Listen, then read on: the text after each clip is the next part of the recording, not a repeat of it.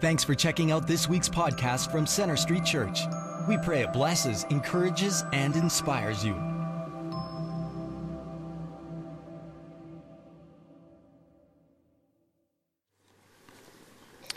Well, welcome to all of you here at Central Campus, as well as those of you who are joining us online, and those of you who are meeting together at one of our regional campuses in Airdrie, in Bridgeland, in South Calgary, and in Crowfoot, Northwest Calgary. So how about our Calgary Flames? Yes. Right on. The comeback kids did what many people thought was impossible, not only making the playoffs, but now defeating the Vancouver Canucks in 6 games. Man, that's so good. Next up are the Anaheim Mighty Ducks. Now, I'm told Calgary hasn't won a game against them in 20 games. Not exactly an encouraging statistic. But you know, given the way this year's gone for the Flames, that can mean only one thing. They're going to win the series. Absolutely. Absolutely. Well, speaking of the series, we're in a series of messages in which we're exploring what Christians believe. And presently we're examining what the Bible teaches about our enemy, Satan, and how we can live in victory over him by putting on the armor of God. You see, whether you realize it or not, the Bible teaches that we are in a spiritual battle.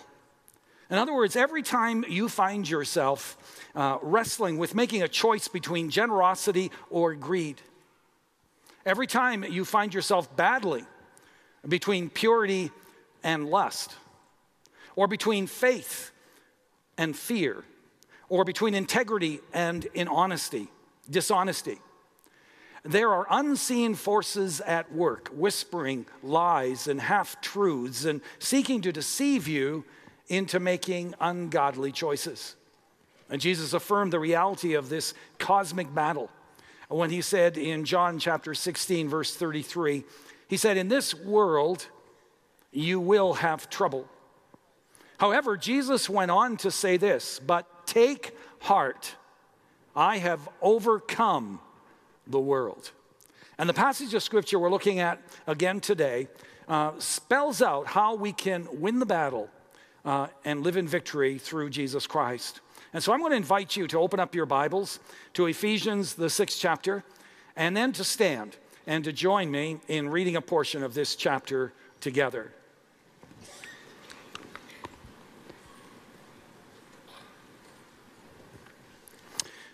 Starting to read from verse 13. "Therefore, put on the full armor of God, so that when the day of evil comes, you may be able to stand your ground. And after you have done everything, to stand. Stand firm then with the belt of truth buckled around your waist, with the breastplate of righteousness in place, and with your feet fitted with the readiness that comes from the gospel of peace. In addition to all this, take up the shield of faith, with which you can extinguish all the flaming arrows of the evil one. Take the helmet of salvation and the sword of the Spirit, which is the word of God." Let us pray. Our Heavenly Father, again, we thank you for your word. And Lord, the reminder in this passage we just read that this spiritual battle that we've been talking about is for real. This isn't just a figment of our imagination. Lord, we are in a truly cosmic spiritual battle. There are forces at work that want to defeat us and destroy us. And Lord, I pray that we as the people of God would understand this and live with the awareness of it. We also ask now you would teach us what it means to clothe ourselves with the armor of God. And Lord, that you would open our minds to your truth, that you would soften our hearts, and then you would give us the will and the courage to respond in whatever way you'd have us to. For we pray it in the precious name of Jesus. Amen. You may be seated.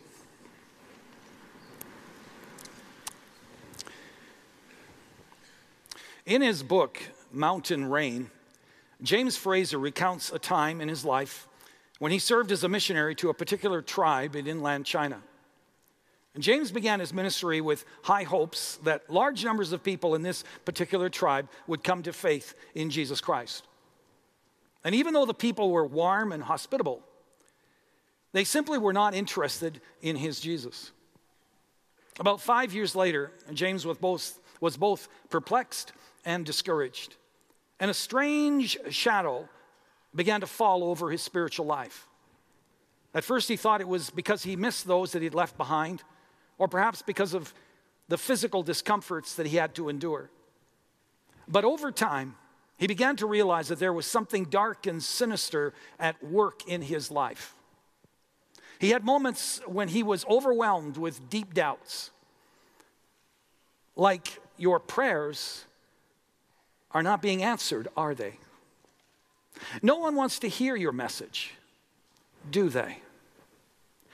You've invested 5 years of your life and there's not much to show for it, is there? You thought that you were called to be a missionary. Are you sure?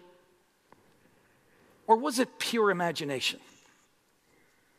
You better leave it all. Go back and just admit it was a big mistake. Day after day, night after night, he wrestled with thoughts like this.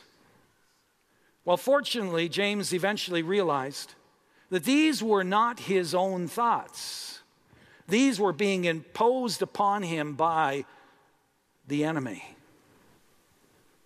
And through insights that he gleaned from others, he eventually found victory over this demonic assault.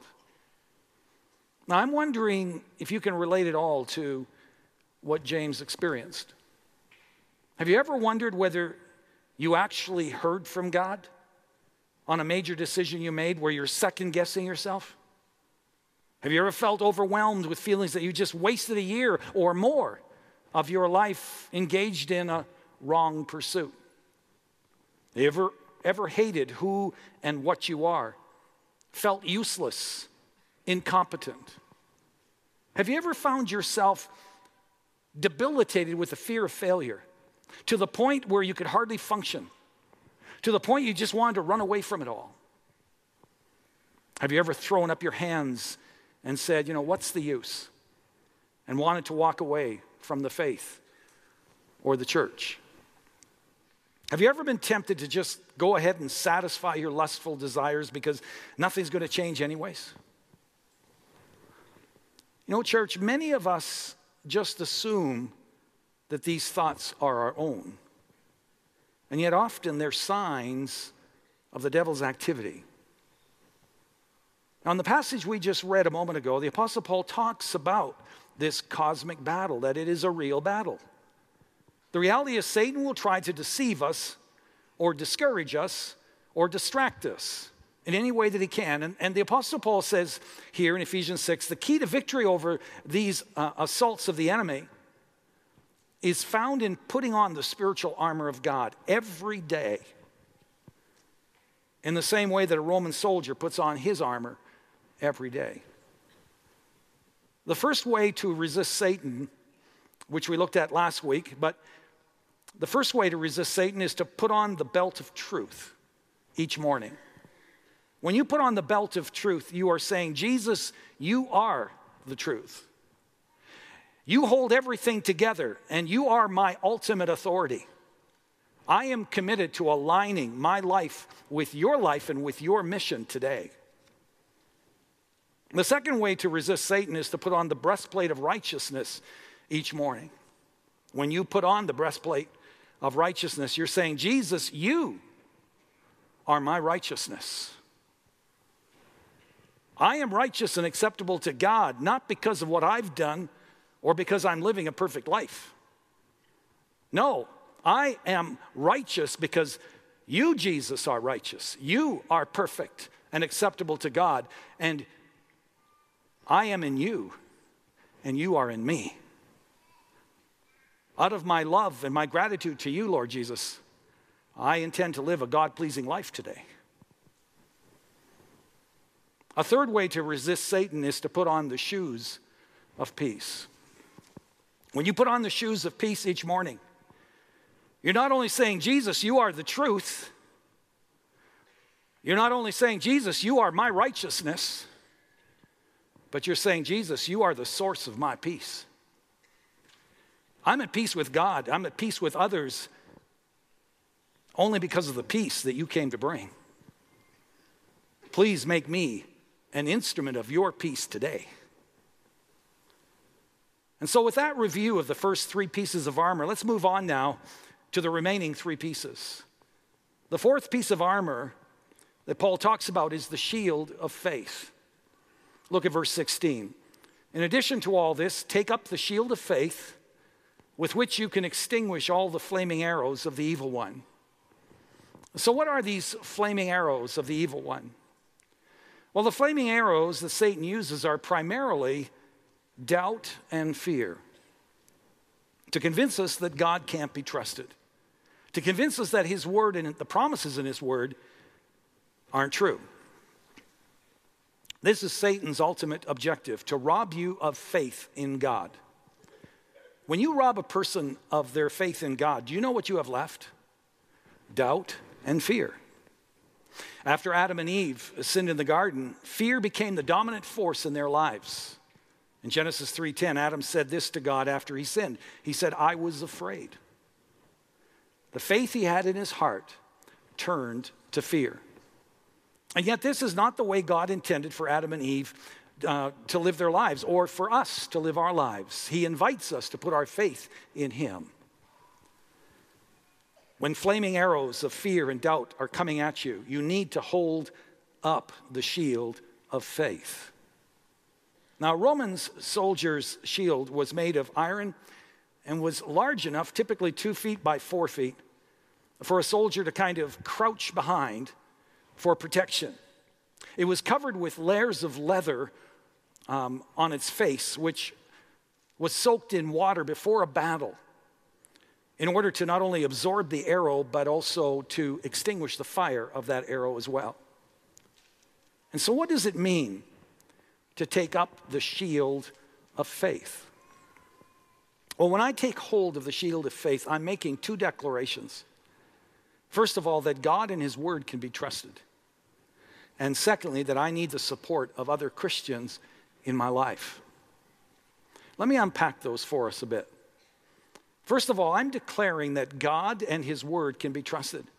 That in all things, he has my best interests at heart, whether I have evidence of that now in my life or not.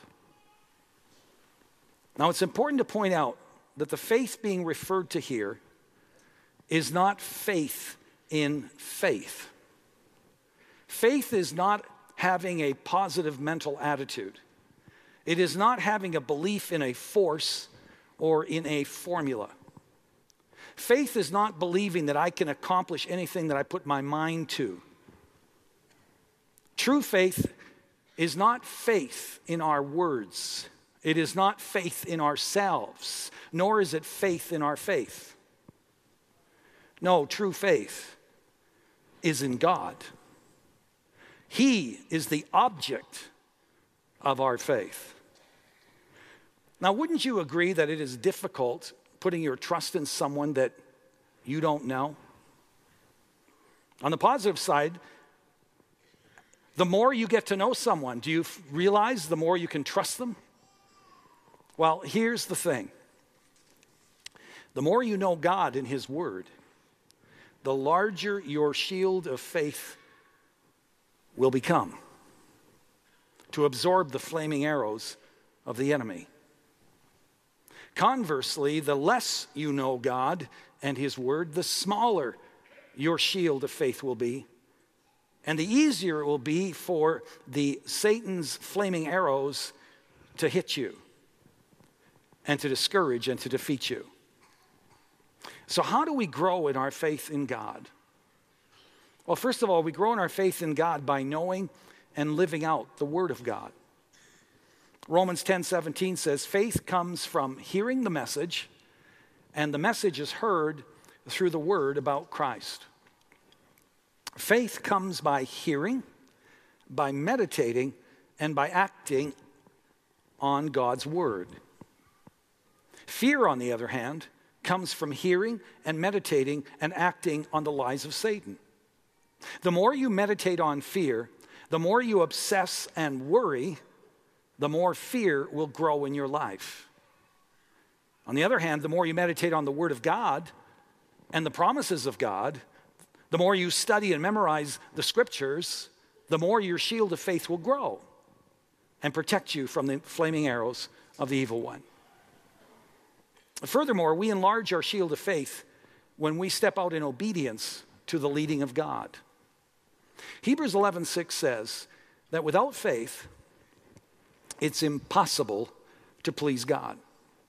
In other words, God doesn't want us just to believe in him the way we believe in so many different things or people.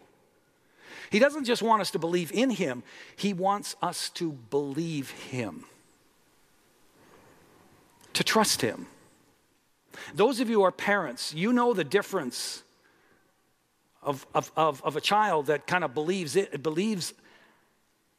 in you, and the difference of a child that believes you and what you say. This is what God wants from us. And the primary way that he accomplishes this is by setting before us some kind of challenge, and then calling us to trust him and to step out in faithful obedience. He may call us to step out and to give leadership to a ministry or to a small group or in some other capacity. He may call us to step out and serve in some way. He may call us to step out and reach out to a neighbor or to have a spiritual conversation with someone at work. I mean, the options are endless. And when we pray and we step out in faith in response to his call, and then we see him show up in that situation, we see his faithfulness and his power at work firsthand, guess what happens? Our faith in him grows. We grow closer to him. Our shield of faith grows as a result because our trust in him has grown. Now in Numbers 13, the children of Israel are at the border of the promised land. And they're about to enter into the land that God has promised would be theirs one day, a land referred to as flowing with milk and honey. God instructed Moses to select 12 of his best leaders and to go behind enemy lines and spy on the land that they were about to enter. And when they return, like most committees, they can't agree on what they should do next. 10 of the spies said, "We know that God wants us to trust him and to possess this land. But man, to do that would be suicide. I mean, there are giants in that land. They'll squash us like bugs if we invade their country." Now the other 2 spies, Caleb and Joshua, they said, "Hold it, everyone. Sure, there are giants in their hills, but God has promised to give this land to us, so we say, let's trust him and move forward with what he's told us to do." Well, instead of believing God and stepping out in faith, the people believe the majority report, and they begin to lose faith. They panic, they begin to grumble and complain, and in the end, they just refuse to press forward any further. In fact, they want to go back to Egypt, to the slavery of Egypt. And as a result, God determined that this generation of people would not enter the land. They spent the next 38 years wandering around in circles in the wilderness until they'd all died off, until their adult children had taken their place in the adult community. It's a very sobering account in Israel's history. The story of a group of people who were provided an open door of opportunity to grow in their faith, to be blessed by God, and they missed it. It's a sober reminder of what happens when we refuse to trust God and just play it safe in life, to take the easy road. Instead of experiencing high adventure and God's best for us, not to mention a close relationship with him as a result, we spend the rest of our lives distant from God and just putting in time, going through the motions of life, essentially wandering around the wilderness. Well, God says to us, I don't want you wasting your life playing it safe, living for lesser things, missing the high adventure of growing closer to me. I want you to grow in your faith in me. And so I'm asking you to trust me and to step through the door that I've opened up before you. Now, make no mistake, when you contemplate stepping through the door that God's opened before you, you will experience fear. Please understand that. But does that mean that you don't have any faith? Well, not necessarily. You see, you can have fear and faith at the same time. Faith is not the absence of fear or the absence of doubt.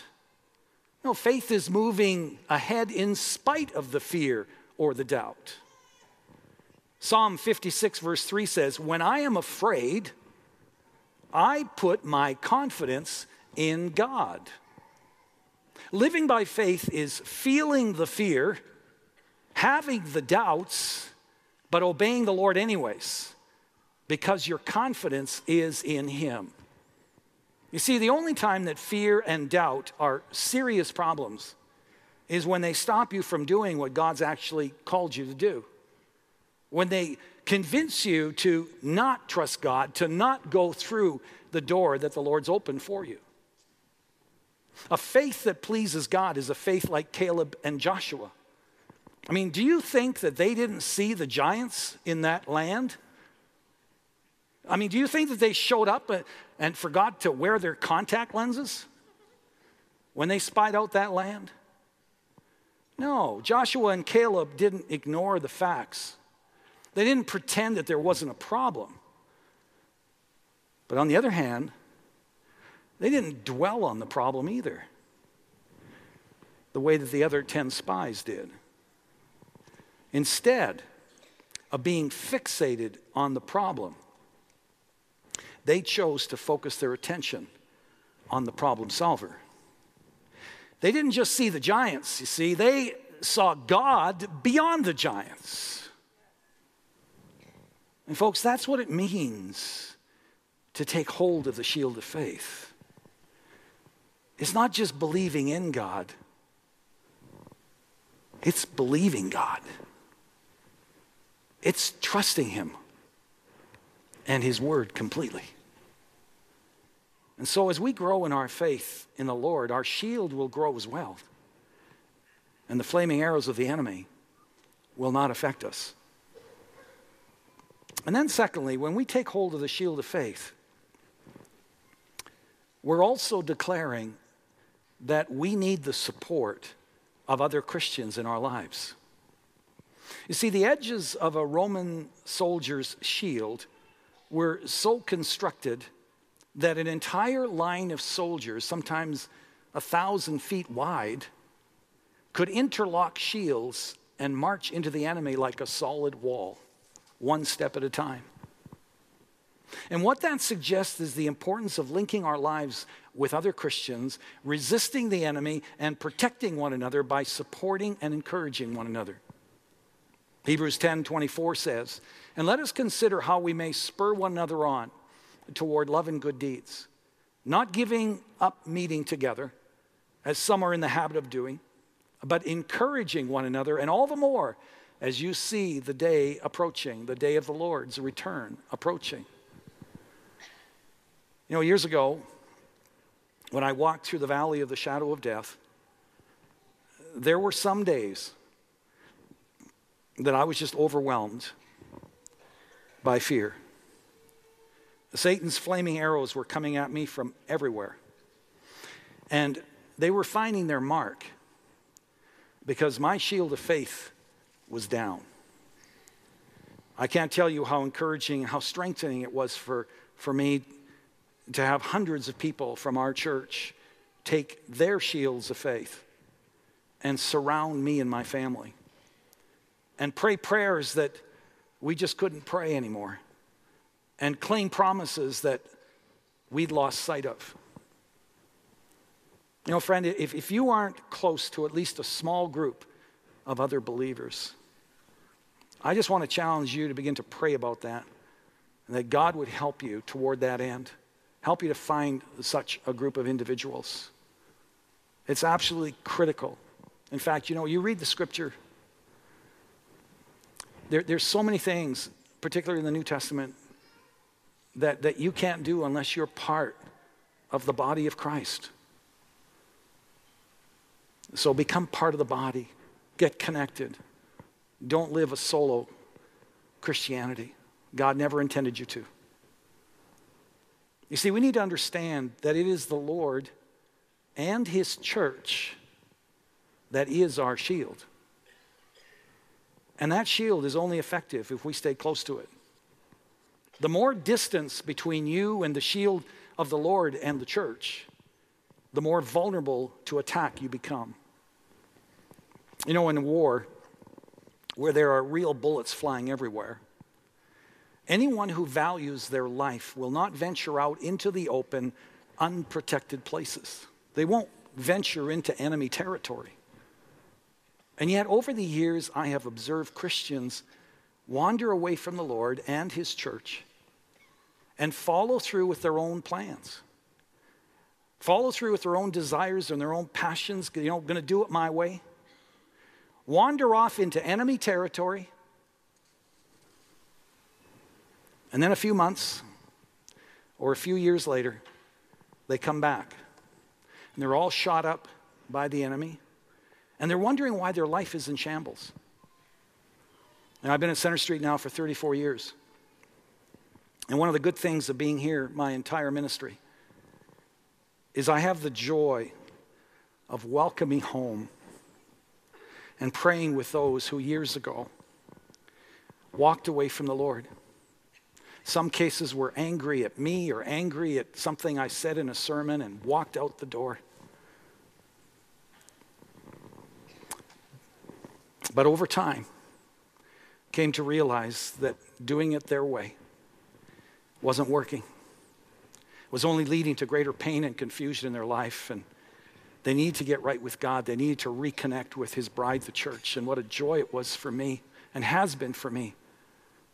As you know, over the years, as a number of people have come back home, made their life right with Christ. It's wonderful. You know, friends, Jesus is our shield of faith. But if we want his protection, we need to take hold of it. We need to stay close to him, and we need to stay close to his bride, the church.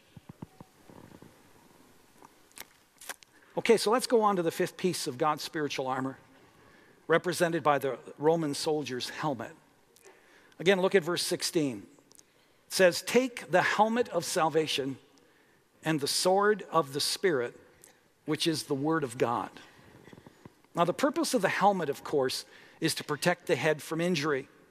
You know, we read a lot, at least more recently, I've been reading and hearing a lot that hockey players' helmets aren't doing the job. In fact, they're very poor at doing what they're supposed to do. They're not protecting the head from injury. And physically, if a person's head is injured, the rest of the body will soon malfunction. Well, the same holds true in spiritual matters. The head represents the mind. And whoever has control of the mind controls the person. Now, James 1:8 warns that a double-minded person is unstable in all that they do. To be double-minded is to live with two minds. One part believes truth, the other part believes Satan's lies. One part serves the eternal purposes of God, the other part serves counterfeit gods. One part trusts God, the other part doubts the goodness of God. Now, Mark Bubick points out that Satan seeks to control our minds. I mean, that's his goal. But even if he can't accomplish that, he's quite content to take the part that we let him have. He knows if he can get part of your mind, he'll get a lot more as time goes on. And so the key, therefore, is to put on the helmet of salvation. Now, salvation, what is it? Well, salvation is a person. And that person is Jesus Christ. You see, Jesus, or Yeshua in the Hebrew language, means salvation. In Acts 4:12, Peter said about Jesus that salvation is found in no one else. Jesus is our salvation. And therefore, when we put on the helmet of salvation, what we're really doing is we're putting on the mind of Christ. So what does it mean to put on the mind of Christ or the helmet of salvation? Well, first of all, putting on the mind of Christ is letting the Holy Spirit renew your mind. Romans 12, verse 2 says, do not conform any longer to the pattern of this world, but be transformed by the renewing of our mind. When you become a Christian, the Holy Spirit invades your life. And as you surrender control of your life over to Him, He will begin to transform your life and your character into the likeness of Jesus Christ. As you read, as you meditate, memorize, and study the Scriptures, you will increasingly think like Jesus. You will increasingly see life and your circumstances from God's perspective. And as a result, you'll be able to discern the lies of the devil. Furthermore, putting on the mind of Christ means that you fill your mind with God-pleasing thoughts. The best way to keep Satan's thoughts out is to keep Jesus' thoughts in. Thoughts that make Jesus smile. Thoughts that are true, that are pure, that are right, that are lovely, that are excellent and praiseworthy. Now, if we wish to fill our minds with God-pleasing thoughts, then we need to take control of the thoughts that take up residence in our minds, or that want to take up residence in our minds.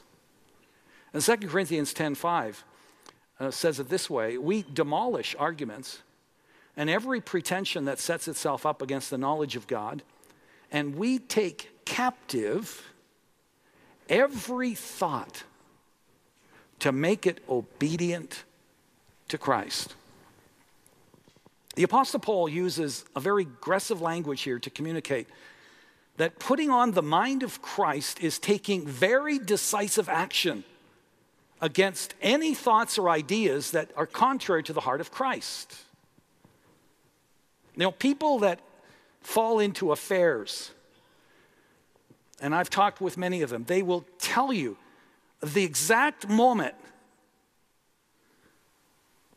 when they simply gave in to a thought. They allowed it to take up permanent residence, and a relationship went from friendship to something else like that. And they can pinpoint when it happened.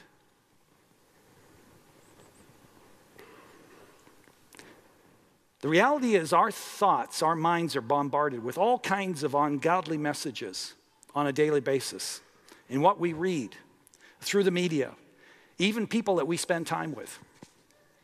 For example, if you're married and you spend a lot of time watching television, which has been shown to communicate a low view of marriage,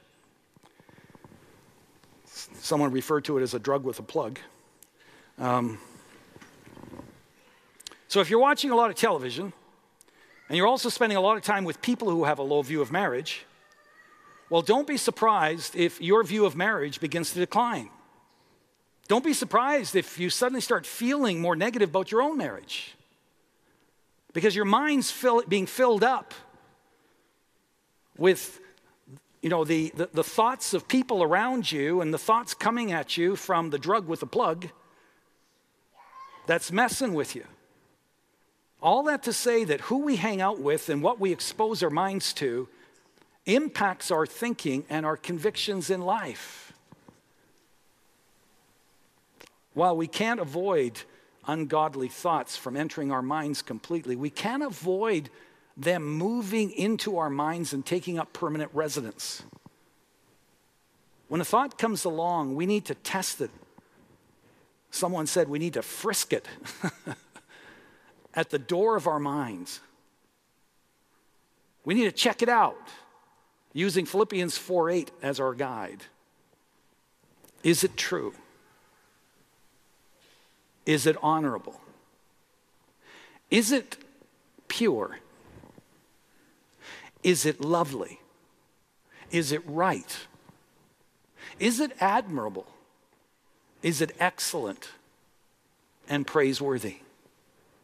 And if it isn't, then slam the door, flush it. In Jesus' name, send it to where Jesus would send it. Refuse to entertain it any further.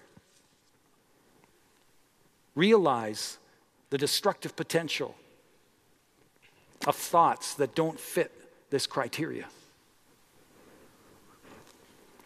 And then finally, we come to the last piece of spiritual armor, the sword of the Spirit. While the first 5 pieces of armor are defensive in nature, the sword of the Spirit has both defensive and offensive purposes. Here in Ephesians 6:17, the Apostle Paul says, "Take the helmet of salvation and the sword of the Spirit, which is the Word of God." Now, when Paul says here, the sword is the Word of God, he's not referring to the Logos or God's general word. He's using the word rhema here, which means God's specific word. The sword of the Spirit is that specific word that God gives by supernatural revelation or through the Scriptures to fight off the accusations of the enemy.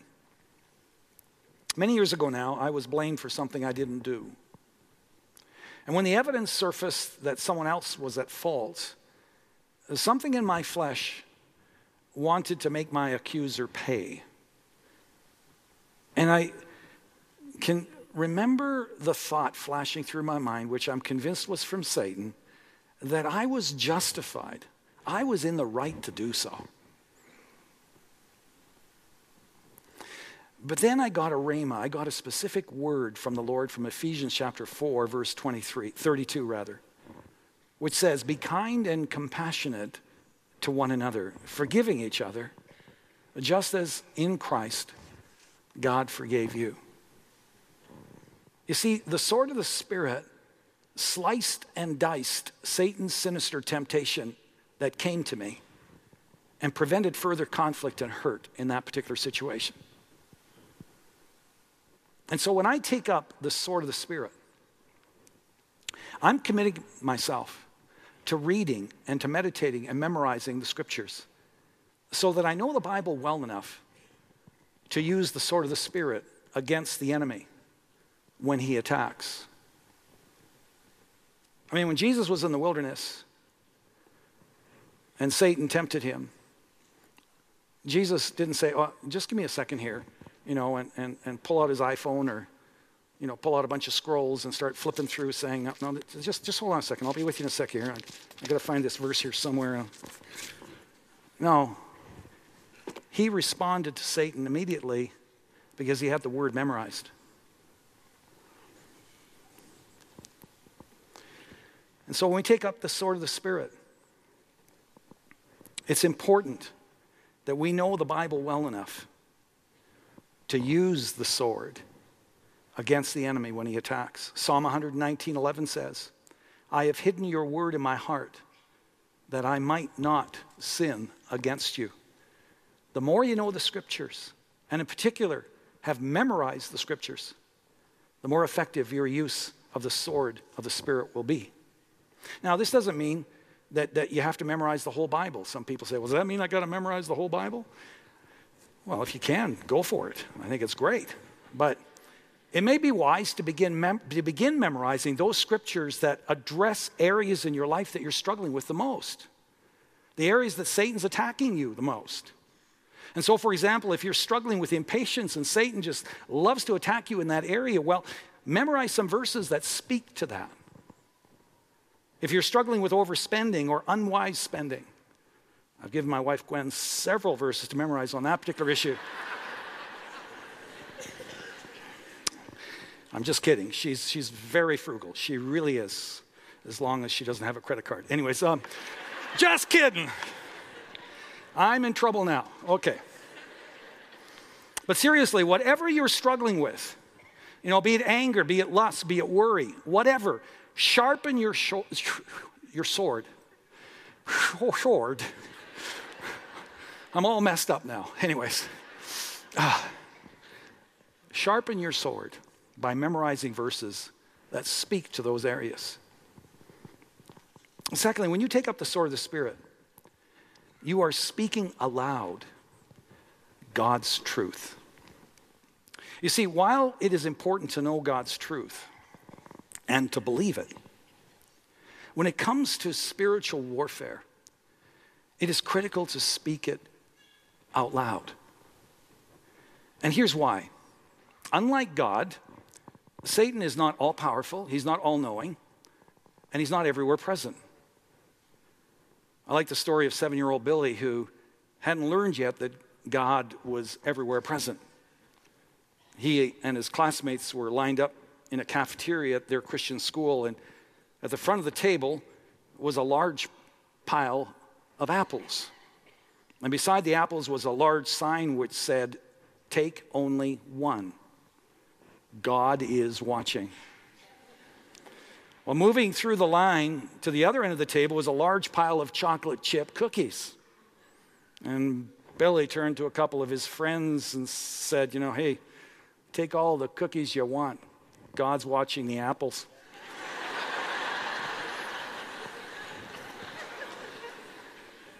Well, the truth is, God is everywhere. He's everywhere present, and he knows your thoughts. Satan, on the other hand, does not. Even though Satan understands human nature pretty well, and likely has a good idea of what we're thinking, the reality is he is not all-knowing, and therefore he really doesn't know what we're thinking. And so if we're going to confront his accusations and his lies with Scripture, we need to do so out loud. We need to read Scripture out loud. We need to sing Scripture out loud. We need to pray Scripture out loud because it defeats him.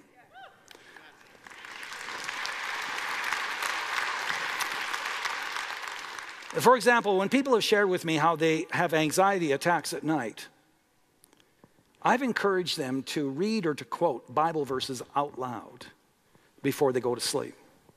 Scriptures that speak about our position, our authority in Jesus Christ. Scriptures that speak about the freedom that is ours through the death and resurrection of Jesus Christ.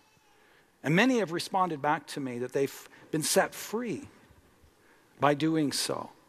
You see, Satan is the father of lies. I mean, that's who he is. And so he can't stand to hear the truth of God, the sword of the Spirit. He has to leave. Hebrews 4:12 says, "For the word of God is alive and is active, sharper than any double-edged sword." On the one edge, it not only challenges and encourages us and convicts us of sin, but when it's spoken out loud to Satan, it cuts him down and his accusations. Every person needs to ask themselves this question: what's going to be the authority in my life? When it comes down to it, you have only two options: the world or the Word of God. Will you build your life on what our culture says or on what Jesus Christ says? It's the world or the Word. The power to defeat the enemy is found in Jesus, the living Word, and in the Bible, the written Word. But we can't defeat the enemy if we don't know Jesus or his Word. And I just want to say that if you don't know Jesus personally, then you are on your own against Satan. And friend, that is not a good place to be, because in ourselves we are powerless against the enemy.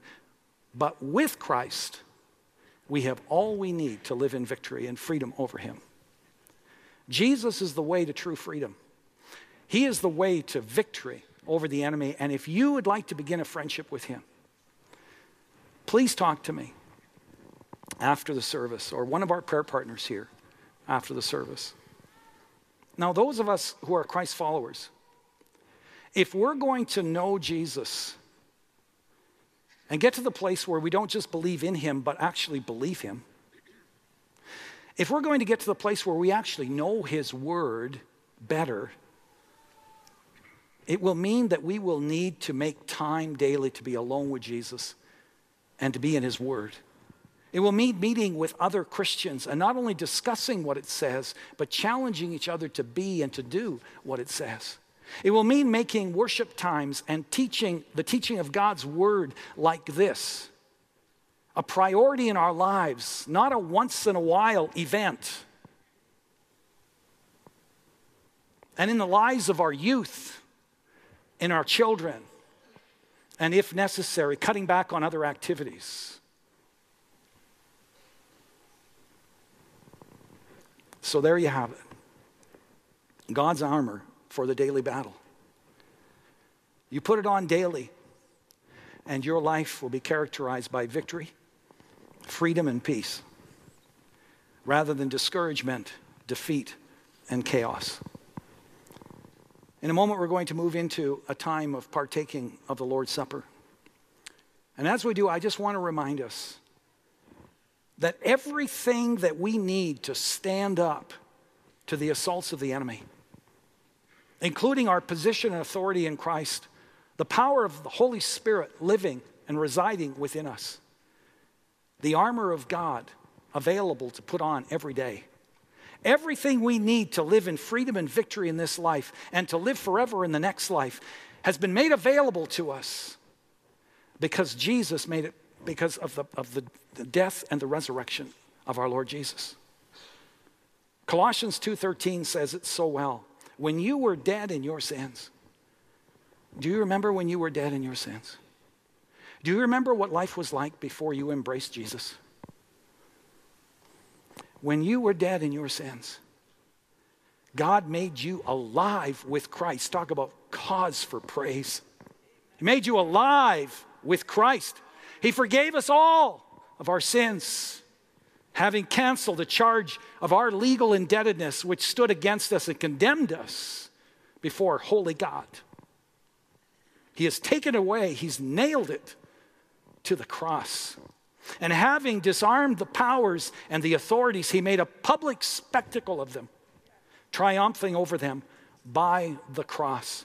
You know, when Jesus hung upon the cross, beaten and wounded, rejected, despised, naked before the world, in that moment, all the powers of hell and darkness were howling with glee.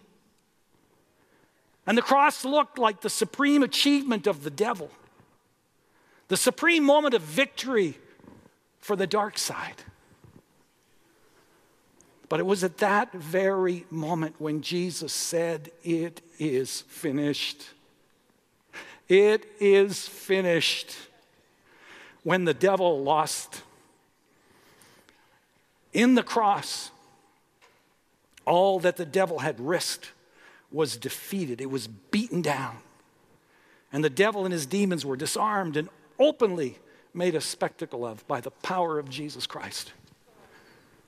Church, because of Christ's sacrifice on the cross and his resurrection, not only has Satan been disarmed, making his accusations against us harmless, but by his grace through faith, we are one with Christ, children of the King of Kings and Lord of Lords.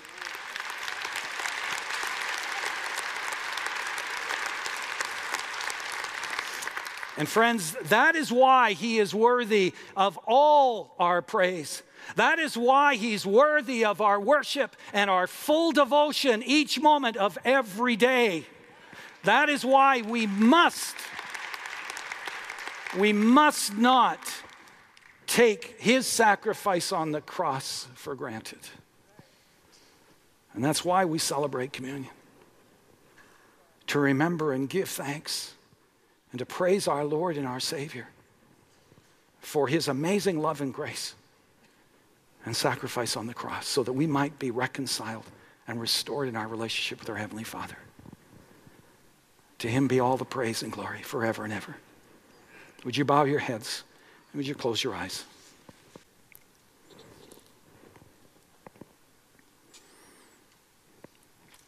Our Heavenly Father, we just praise you today for being the all-powerful, all-knowing, everywhere present God, who is both our Lord and King, but also our friend.